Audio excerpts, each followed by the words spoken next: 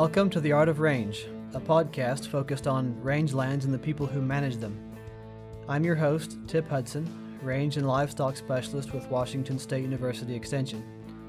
The goal of this podcast is education and conservation through conversation. Find us online at artofrange.com.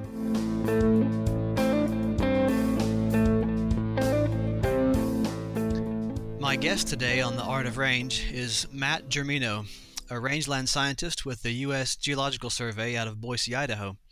Matt has been studying rangelands for a while now with a focus on restoring sagebrush rangelands following fire, especially repeated fire on landscapes that are dominated by invasive annual grass.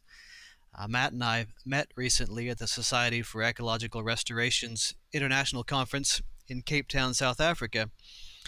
For those who might still be undecided about whether to listen to this episode based on the title, we're going to be talking about factors involved in bunchgrass competition with cheatgrass and other invasive annual grasses, and then talk about research that has been completed but is not yet published regarding the cheatgrass fighting bacteria that have been in the news off and on, Pseudomonas fluorescens. One of the requirements of good science over the long haul is replication, not just replication within an experiment, but multiple researchers repeating the experiments that others did in order to test them. And a team that Matt's been part of has done just that with this bacteria, and you'll want to hear about it. Matt, welcome to the show. Good morning, Tip. Thanks for having me. I know you've been in Idaho for a while, but tell us about your pathway to becoming a federal range scientist in the Great Basin. How did you get there? Well, I actually am originally from the East Coast, from Massachusetts, but I was interested in plant community and physiological ecology of wildland plants. And that brought me out to the University of Wyoming in the early to mid 1990s. I did a PhD there on the topic, and then took a postdoc position at Montana State University, where I began working in rangelands, and then quickly was hired by Idaho State University onto their biology faculty to focus on teaching and research in this area. And I did that for about 10 years. And during those 10 years, the Eastern Snake River Plain erupted with large wildfires that were really unprecedented. And at the same time, we're seeing large increases in exotic annual grass invasions and other problems associated with fire. And I became more and more interested in applying what we were learning from our research on the basic ecology of these semi-arid rangeland ecosystems.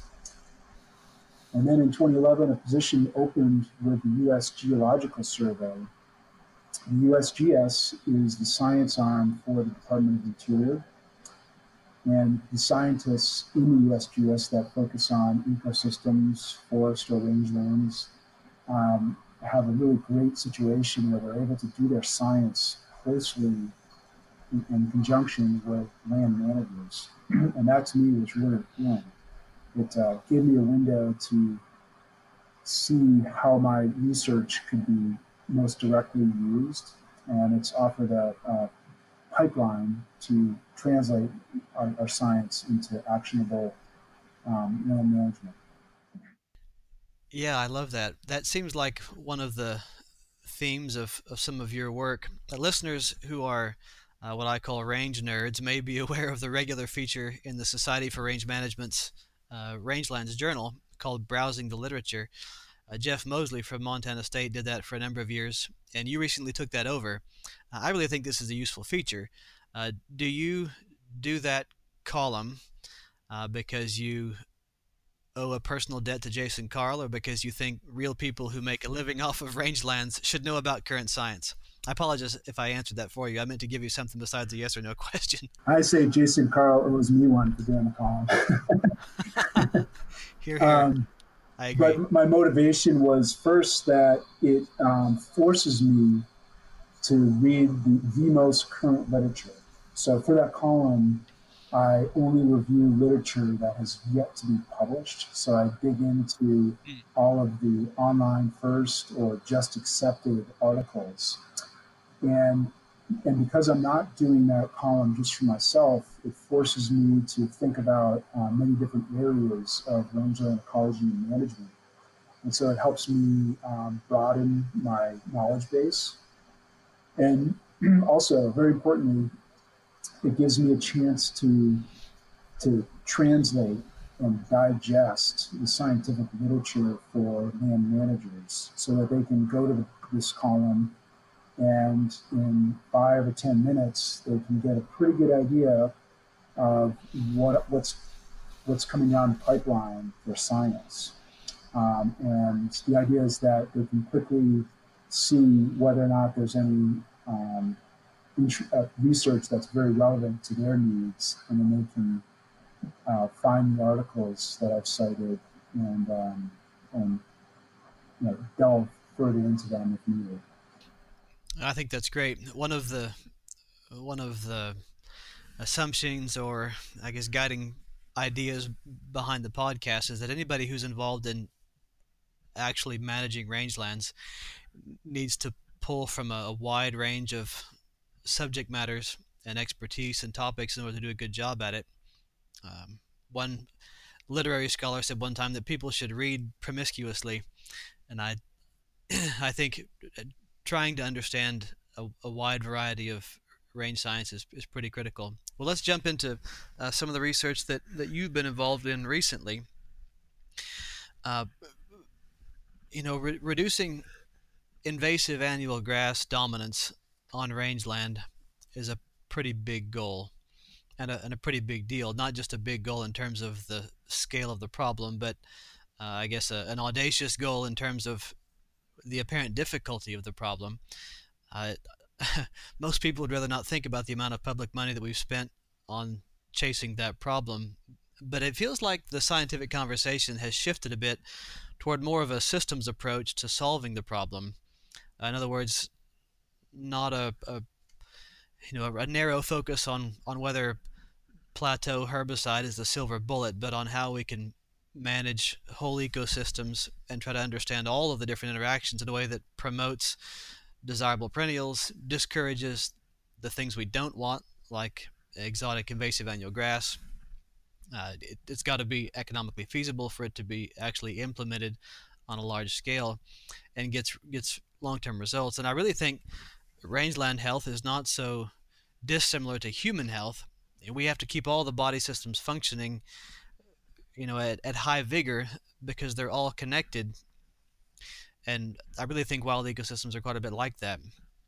What are your thoughts on what I feel like is a good shift away from narrowly defined questions and answers, which is how you do good science, but putting all that together into a larger understanding of ecological relationships that are interrelated? I agree. So things have really moved away from this idea that number one, we're going to completely get cheatgrass out of our landscapes. I don't think Mm. actually many people thought that was going to happen, but more importantly, managers are realizing that species like cheatgrass are here to stay, and if all we do is focus on cheatgrass, we're probably going to get stuck with even worse invaders. And by the way, those new invaders like Medusa head and more recently Ventimata are indeed a lot more Yeah. noxious and a lot more problematic. And so um, we can focus more on thinking about like what are our objectives for these landscapes. And I'm really pleased at how people are collectively thinking about the values that we have for these ecosystems, like ecosystem services, like what does it really take to get sustainable rangelands, wildlife needs, what exactly do the wildlife needs, soil stability, ecosystem processes like carbon sequestration and moderation of hydrologic cycles, preventing erosion, etc. Um, Hmm. so that whole ecosystem approach, I think, is indeed important. And along the same lines, um, we're unlikely to have any tools, singular tools, become available that are magic bullet. Just like you're not going to cure cancer Yeah. by covering up the symptoms with painkillers, you've Right. really got to, the human medical system has been, even though it's never good enough for us, we have to acknowledge that they've had a lot of success. Doctors treat, treat sick patients, just like land managers treat patches of land. And doctors in the medical profession have a good knowledge base available to them from PhD MDs, like medical research.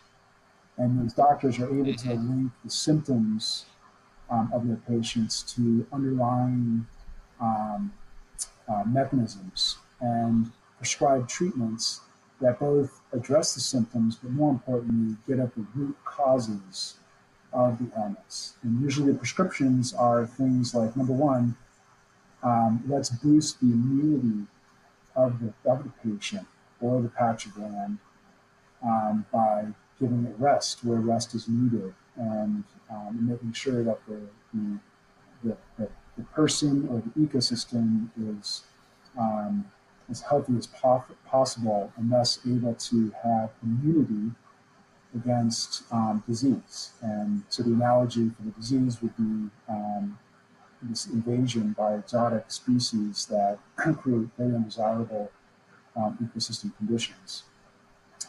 So, are we likely to have a chemical or something like that that's going to solve all our problems? It seems very unlikely to me. However, chemicals can be a very effective part of like what we might call an integrated pest management approach. But that really has to be the focus. We've got to think about both the causes and the symptoms of the problems that we're dealing with. The symptom is the invasion. The cause of the invasion likely involves depletion of desirable native species that might compete with the exotics. And the demise could be due to a suite of things: climate, some grazing practices, um, historic disturbances.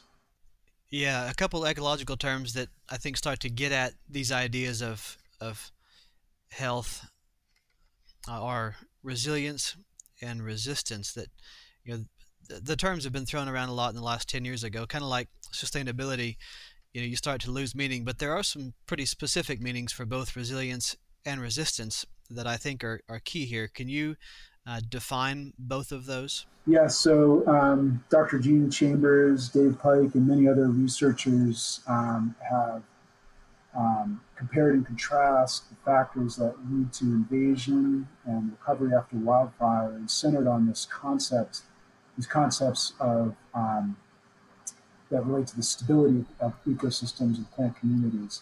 So resistance, when we talk about resistance, we're thinking about the ability of the ecosystem of the plant community to keep its composition. And most specifically, we refer to resistance to invasion by exotic annual grasses. And resilience refers to the ability of the ecosystem or the plant community to rebound and recover after a disturbance, such as wildfire. And the two are interrelated. Resilient ecosystems oftentimes have are they oftentimes have better resistance to invasion. So, in an analogy to a human immune system, resistance would be a strong immune system that doesn't get sick in the first place.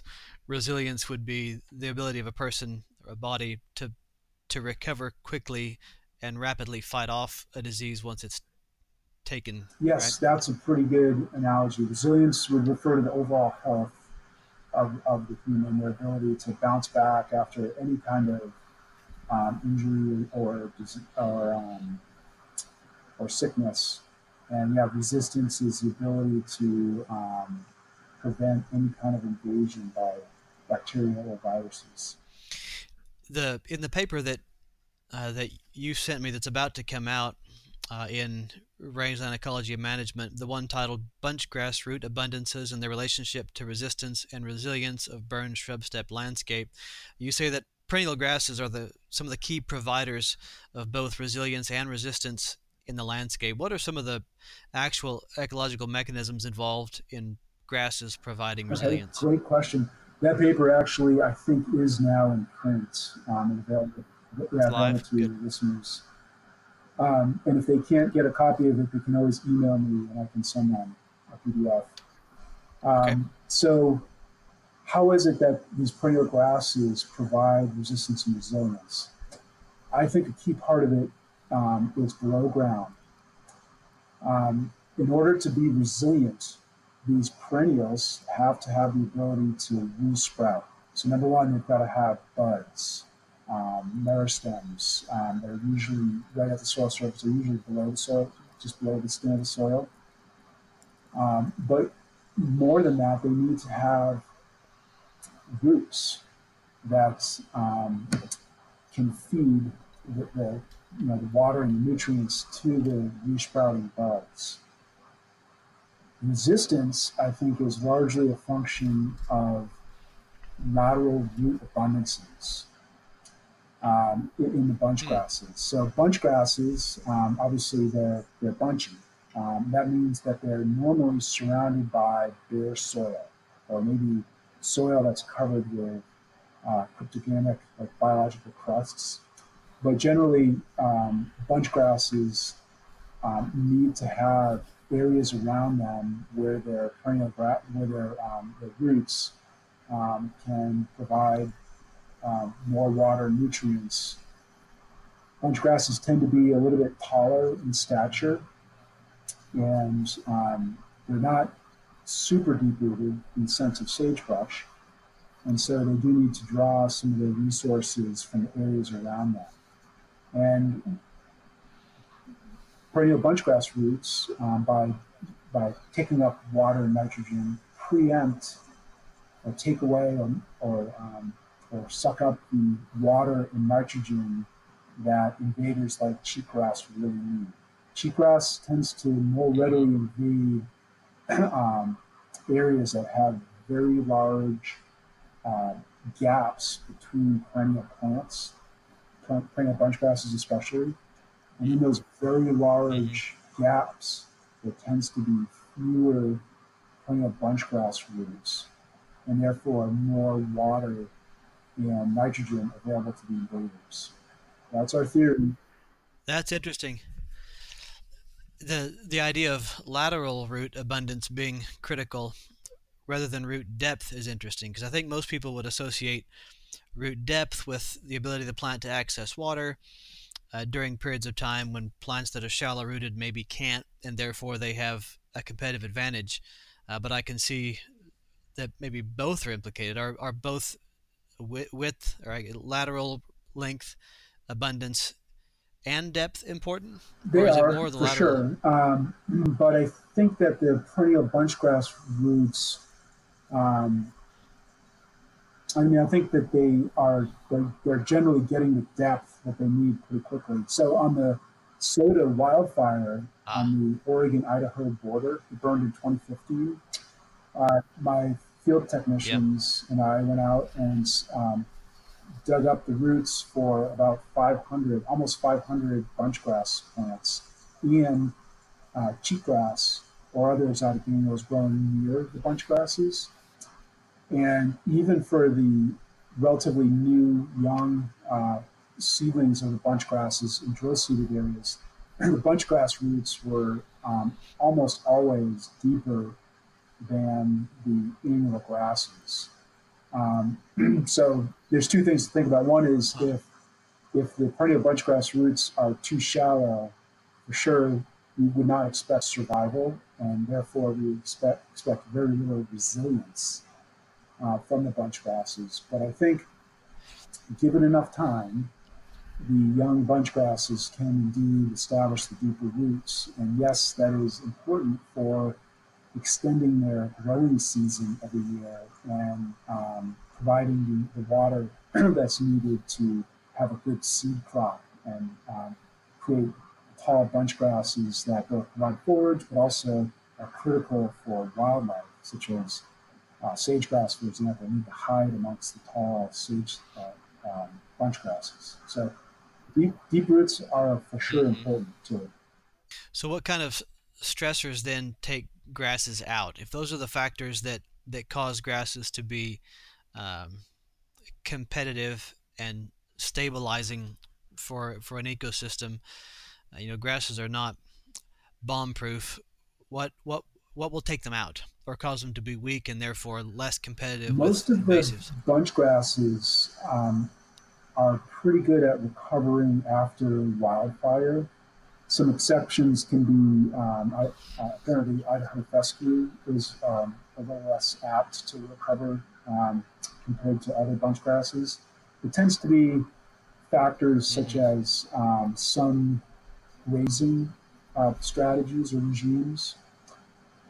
Cows obviously like Hmm. bunch grasses. They're a lot more palatable than are other species like sagebrushes or exotic annual grasses. So, like extended spring grazing, for example, can at high stocking rates can sometimes lead to a depletion of the perennial bunch grasses. Um, and that's especially true when Hmm. you combine drought stresses. Like if you get several years of dry springs um, combined with inappropriate grazing, you can lose your perennial bunch grasses and render an ecosystem Right. unresilient and not resistant to invasion. The stressors compound each other. I think with regard to Idaho fescue, I had read some research out of maybe the PNW experiment station that grasses like Idaho fescue that have a higher stem and leaf density down by the soil surface are more prone to generate enough heat to kill the meristematic tissue in the crown when they burn, and therefore are more susceptible to mortality when they Yeah, get I think burned. that can happen. Another thing that can happen is some types of grazing regimes will deplete the bunch grasses from areas away from sagebrush so that you end up having the residual bunch grasses surviving close to or sometimes even underneath sagebrush or other shrub crowns. And then when the fire happens, obviously the heat is greatest um, with wood and the high leaf area of the shrubs, and that causes more Right. mortality of the bunch grasses. What are some measurements methods that have been historically used or maybe are currently being used to gauge bunchgrass health? How do we measure? That seems like a pretty um, difficult thing to get at. Yeah, that's a How can we measure really bunchgrass health? critical question, and I want to extend your question a little bit further. I'm told by Hmm. the rangeland conservationists and the people who do post-fire rehabilitation for the BLM that they really need metrics of bunch grass maturity to help guide post-fire grazing resumption decisions. Usually there's a couple of years of Hmm. rest after fire. But then the question is, when are those bunch grasses ready to withstand grazing resumption without compromising the health of the bunchgrass stand in the long run? And Right. unfortunately, we don't have a lot of scientifically uh, uh, supported metrics for bunchgrass health. We think that it's likely to involve things like the diameter of bunch grasses at the ground. That's called basal area. So to measure that, you simply pull up the foliage from the bunch grass with calipers or maybe just a regular ruler. You just measure the diameter of, um, of the stem to soil connections of the bunchgrass. And it's usually on the order of like an inch or two for an established plant, a young plant, to sometimes can be 10 inches or 15 inches for some taller, bigger bunchgrasses. Also, though, and that'll tell you how established that the plant is. Obviously, a bigger diameter is going to indicate an older plant, presumably a plant that's less likely to die during a drought cycle. You can also look at whether or not the plants are having good seed crops. That's a pretty good indicator of the health of the population of bunchgrasses. Height, I'm not sure that height is a great indicator in general, because height varies so much from year to year as a function of weather. However, for young seedlings, we did find that height does correlate with how much root they have and whether or not the plant is likely to get tugged out of the ground by by cows. We didn't actually directly measure that. We simulated the tugging effect of cows by tugging with our hands.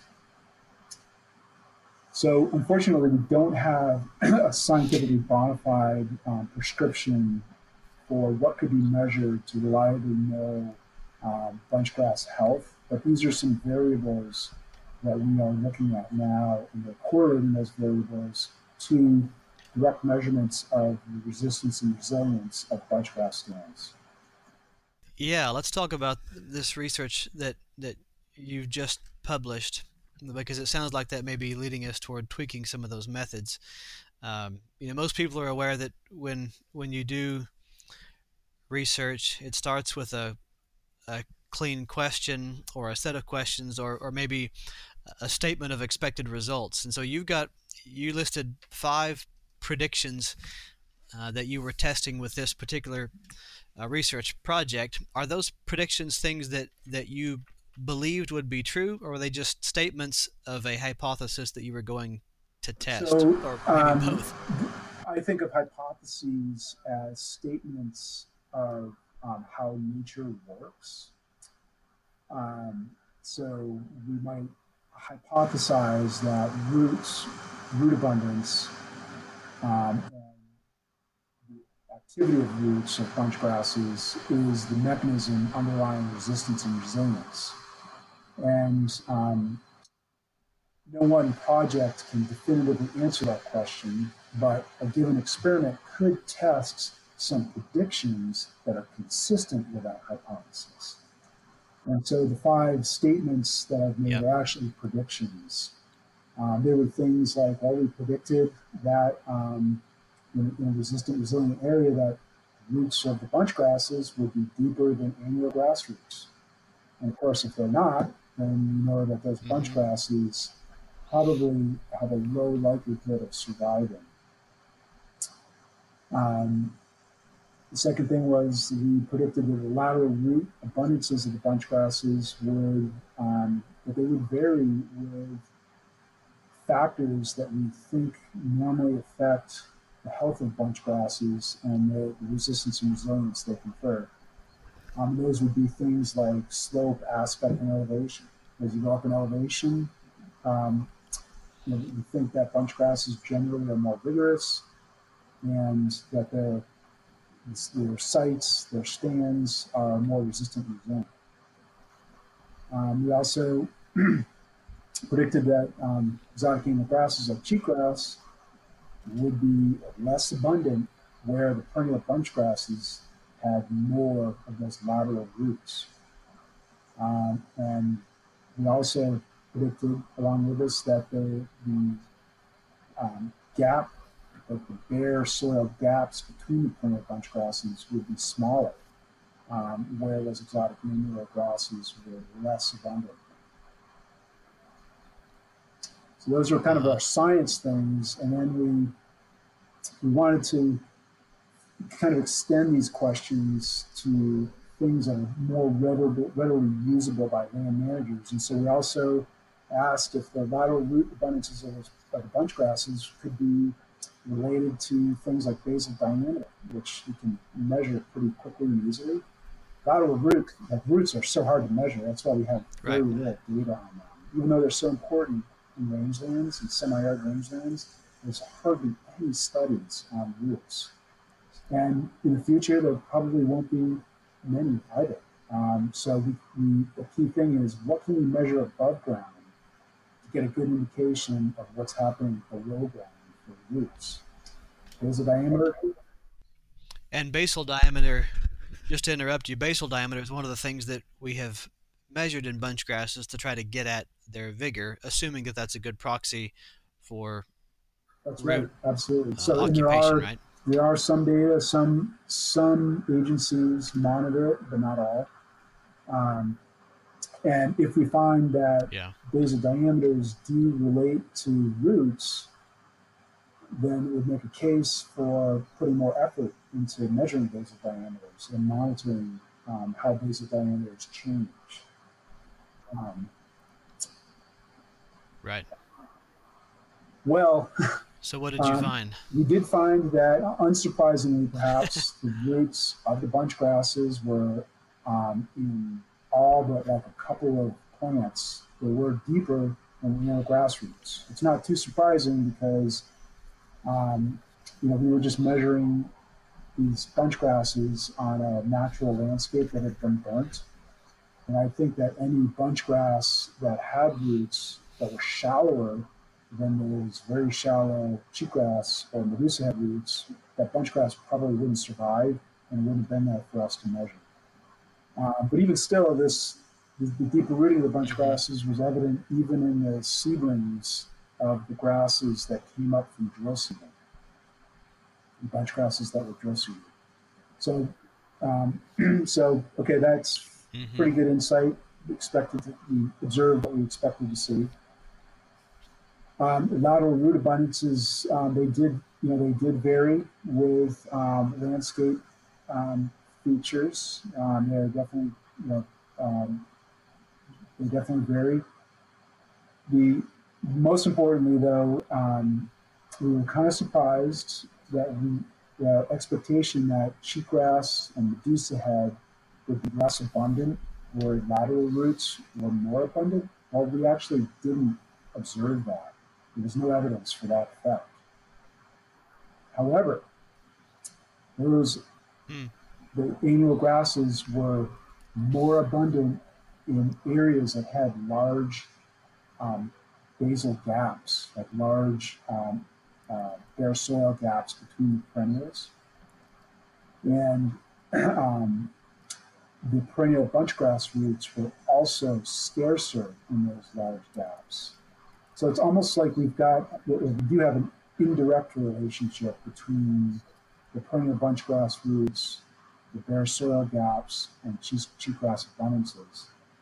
And the importance of this is that it tells us that those bare soil gaps are probably pretty important to focus on for monitoring. They're probably a pretty good thing to tune into Mm-hmm. when you're trying to quickly assess resistance and resilience of a site. And there's other research by my colleagues that has pointed to this in the past in previous publications. Um, Dave Pike and his colleagues have focused on this a lot. And here we're providing a below ground root-based bit of evidence for the importance of basal gaps. This was a surprise to me. I actually did not. I Mm-hmm. always thought of gaps, canopy gaps, as being important to the vigor of the bunch grasses next to them.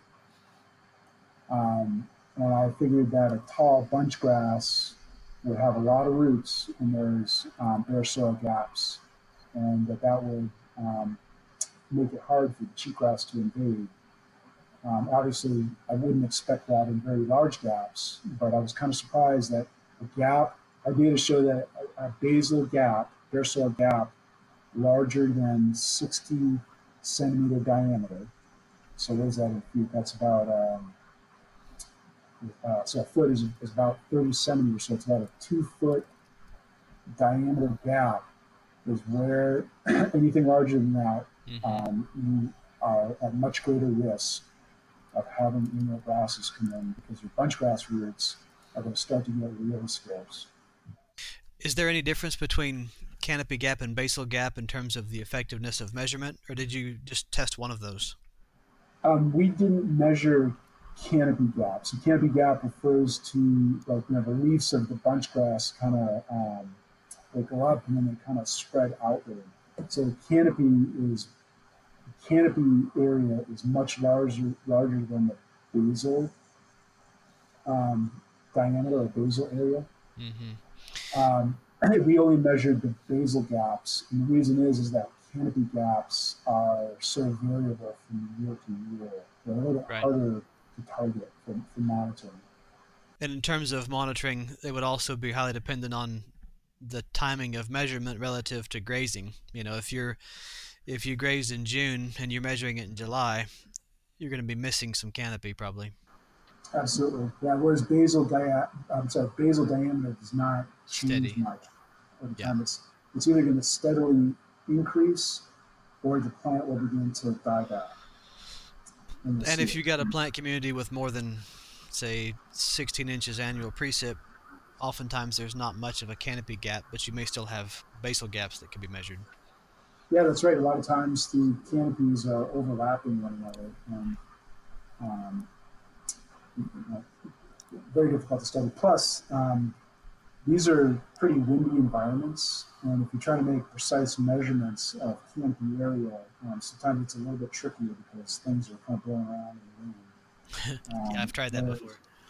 yeah, whereas basal diameter is really easy.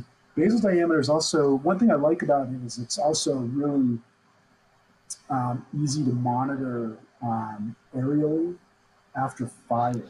Yeah. So you get these green rings for the first little bits of regreening after fire, where the basal diameter in the basal area is really evident. And that can be useful information when you're planning a fire response. Post-fire conditions obviously are really pivotal for managing and dealing with the relative abundances of the desirable bunch grasses and the undesirable exotic annuals. So is the basal gap, the size of the basal gap, uh, a passive feature of the landscape that's based on precipitation, soil type, plant variety, or is it something that could be manipulated? So say you've got, a shrub step at 1,000 feet elevation that has large basal gaps. Is there a way for management to decrease the basal gap, or is that just something that you're stuck with and it's useful to know that? Can it be manipulated? Well, yeah, I do think it can be manipulated where you have drill seeded or aerial seeded.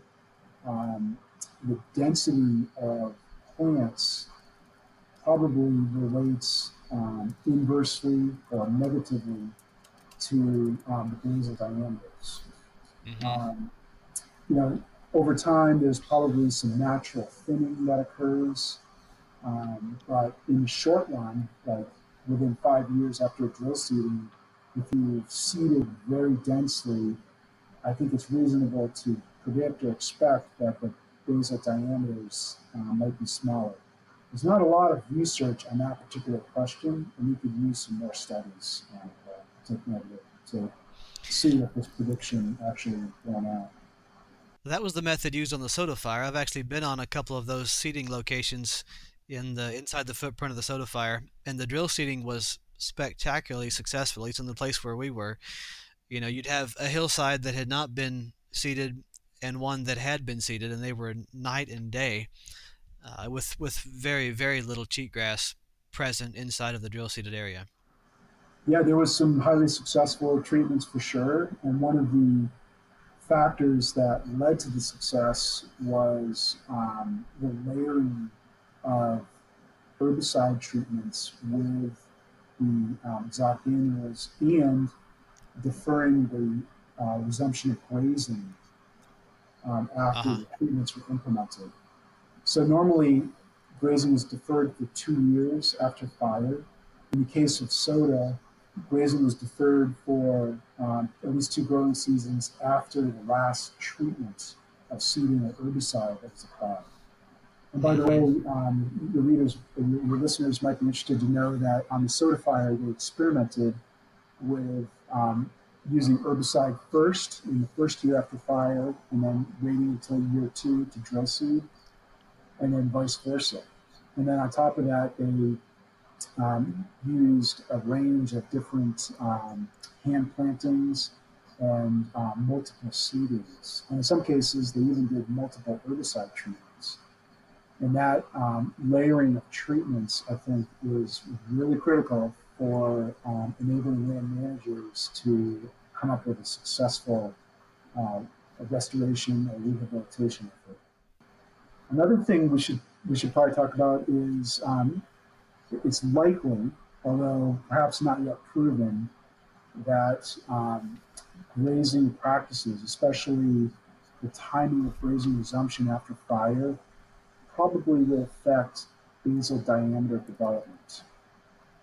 There is some literature that gets at this, but we could Mm-hmm. always use more direct tests of these ideas to help us know exactly like what grazing intensity, what season of grazing, what species of bunch grasses, different site types, different elevations. We need data from all those different kinds of scenarios and settings in order to really understand these questions.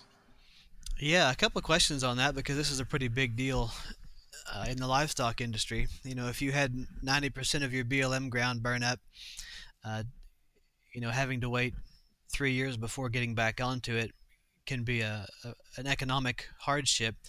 And one of the things uh, that that has been proposed is that grazing after seed shatter likely doesn't have the same negative effect if that was done, say, a year or two after a fire instead of waiting later. What are your thoughts about grazing after seed shatter as opposed to uh, would that still have the same negative effect as grazing during the active growing season, which seems like it's pretty obvious that's a problem? We have some preliminary studies on this effect of spring versus fall grazing after Mm-hmm. fire. Um, we don't have conclusive results yet on it.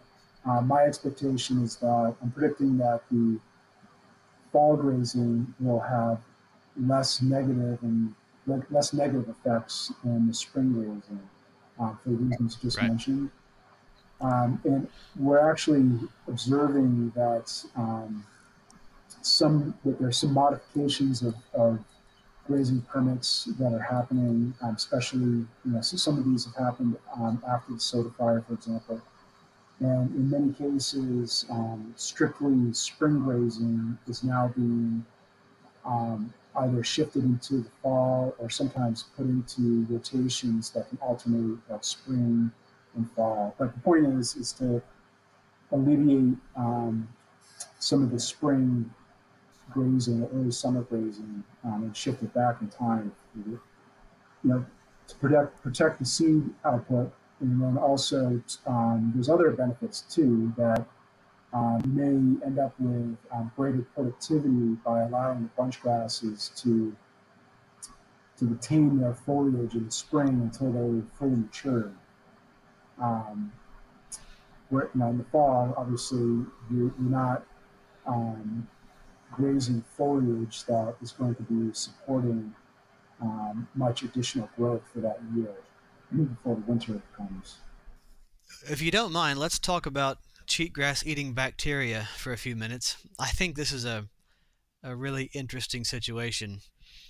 Uh, there's, in the world of even conventional agriculture, there's been a dramatic increase in understanding in the role of bacteria and other microorganisms in mediating soil processes that make nutrients available. So I think good bacteria are superheroes, but maybe Pseudomonas flavescens isn't quite as omnipotent as we had hoped. So you've done some research in that. What specifically spurred you and your colleagues to do some research on this bacteria? Land managers were starting to use weed suppressive bacteria. They were investing pretty significantly into it at great, Expecting that it's a silver bullet. expecting that it was going to be a silver bullet. Again, as we mentioned before, I generally think it's very unlikely we're ever going to have a silver bullet solution to getting rid of exotic animals. Um, Right. and so we were observing that land managers were starting to use weed suppressive bacteria. The idea is you spray low densities of the seeds of these dry uh, bacteria onto the landscape, and you rehydrate it and you spray it on. Um, and the bacteria then grows in the first year or two and begins producing a chemical that inhibits root growth in annual grass seedlings. Right. Um, so I mean, there's a lot of nuances with that whole strategy or expectation for how the bacteria can be increased naturally in the soil on a site. But the main reason why we got into this is the land managers were also not 100% sure whether or not this bacteria approach was going to work. And so they actually asked us to get involved and start conducting reproducible, well replicated, dispersed experiments testing the bacteria in ways that people would believe the results. Hmm. There's been a lot of studies now. Yeah, because some of that initial research by N. Kennedy was published in 1991. That's been quite a while ago. You would think that there would be a few other studies since then, besides ones conducted by her that would have some results, but there hasn't been much. Well, actually, just in the last, very recently, there has been. So Dr. Kennedy produced a peer-reviewed publication in 2018 that was the first paper showing the effects of one of the strains of the bacteria in rangeland soils. And it showed her, she made the case that the bacteria was very highly effective in rangeland settings. Hmm.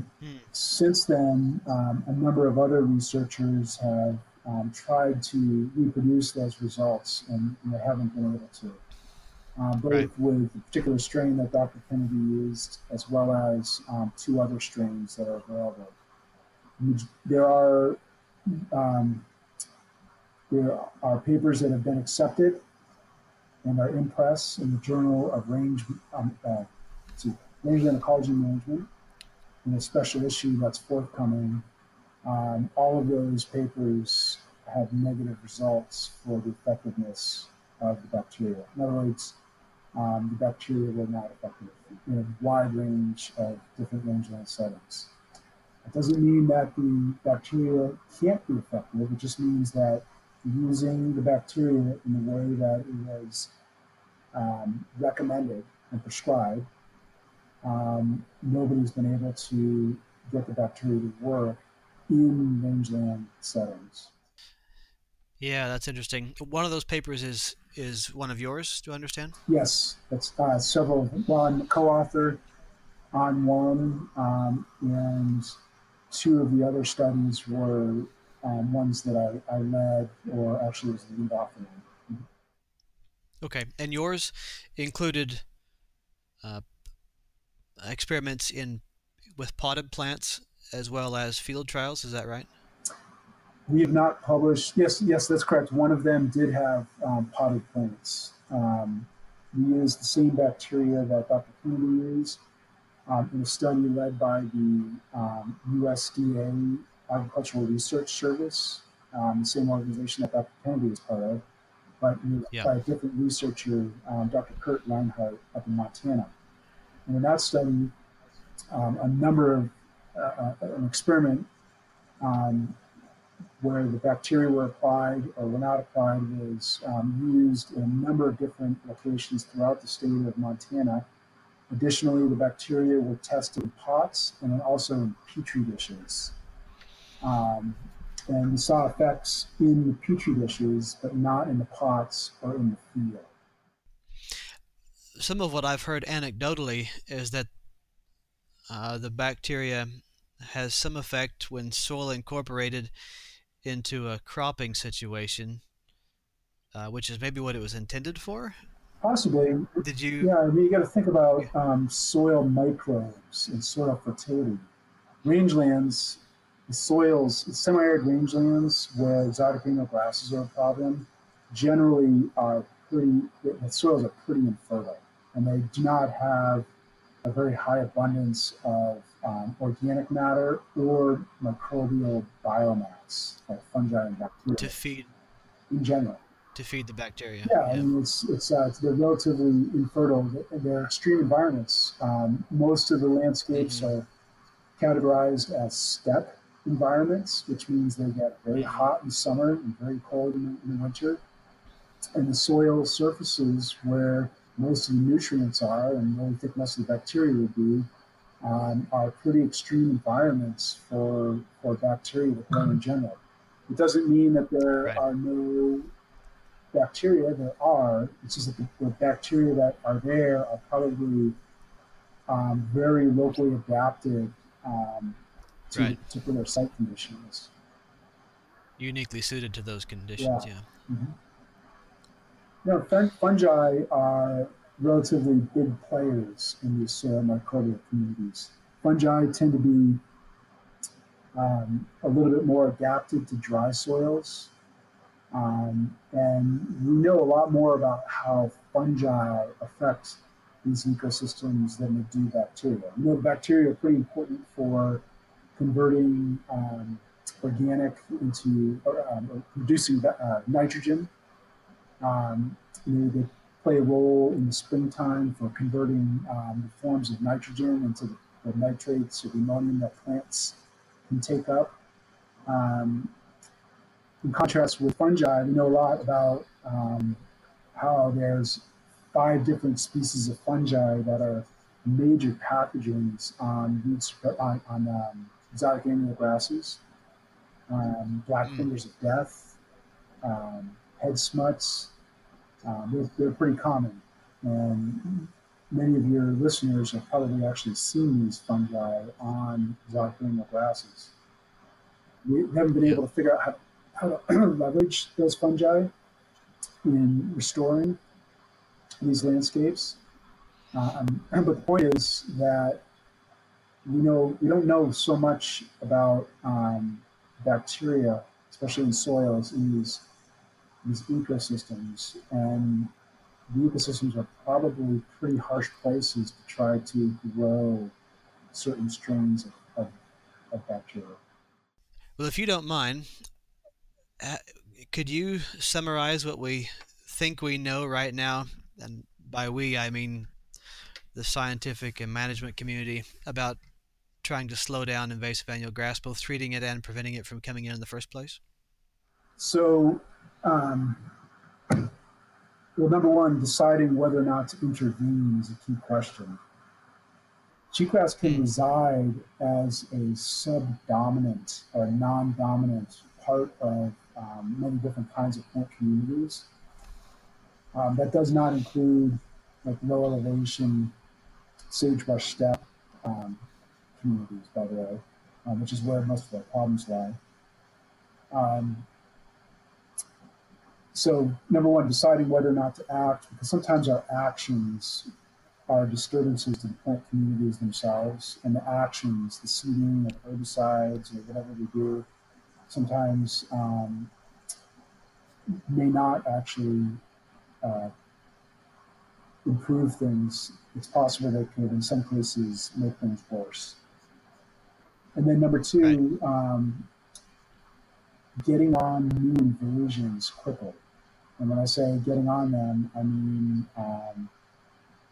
either alleviating the factors that are causing the invasions like if it's a particular livestock management practice or some kind of disturbance, or trying to suppress the initial invasion with herbicides, or areas that we haven't been invaded but are at risk because they have a depleted um, abundance or lack of abundance of desirable perennial bunch grasses. Those might be places where seedings or plantings of the bunch grasses could be very effective.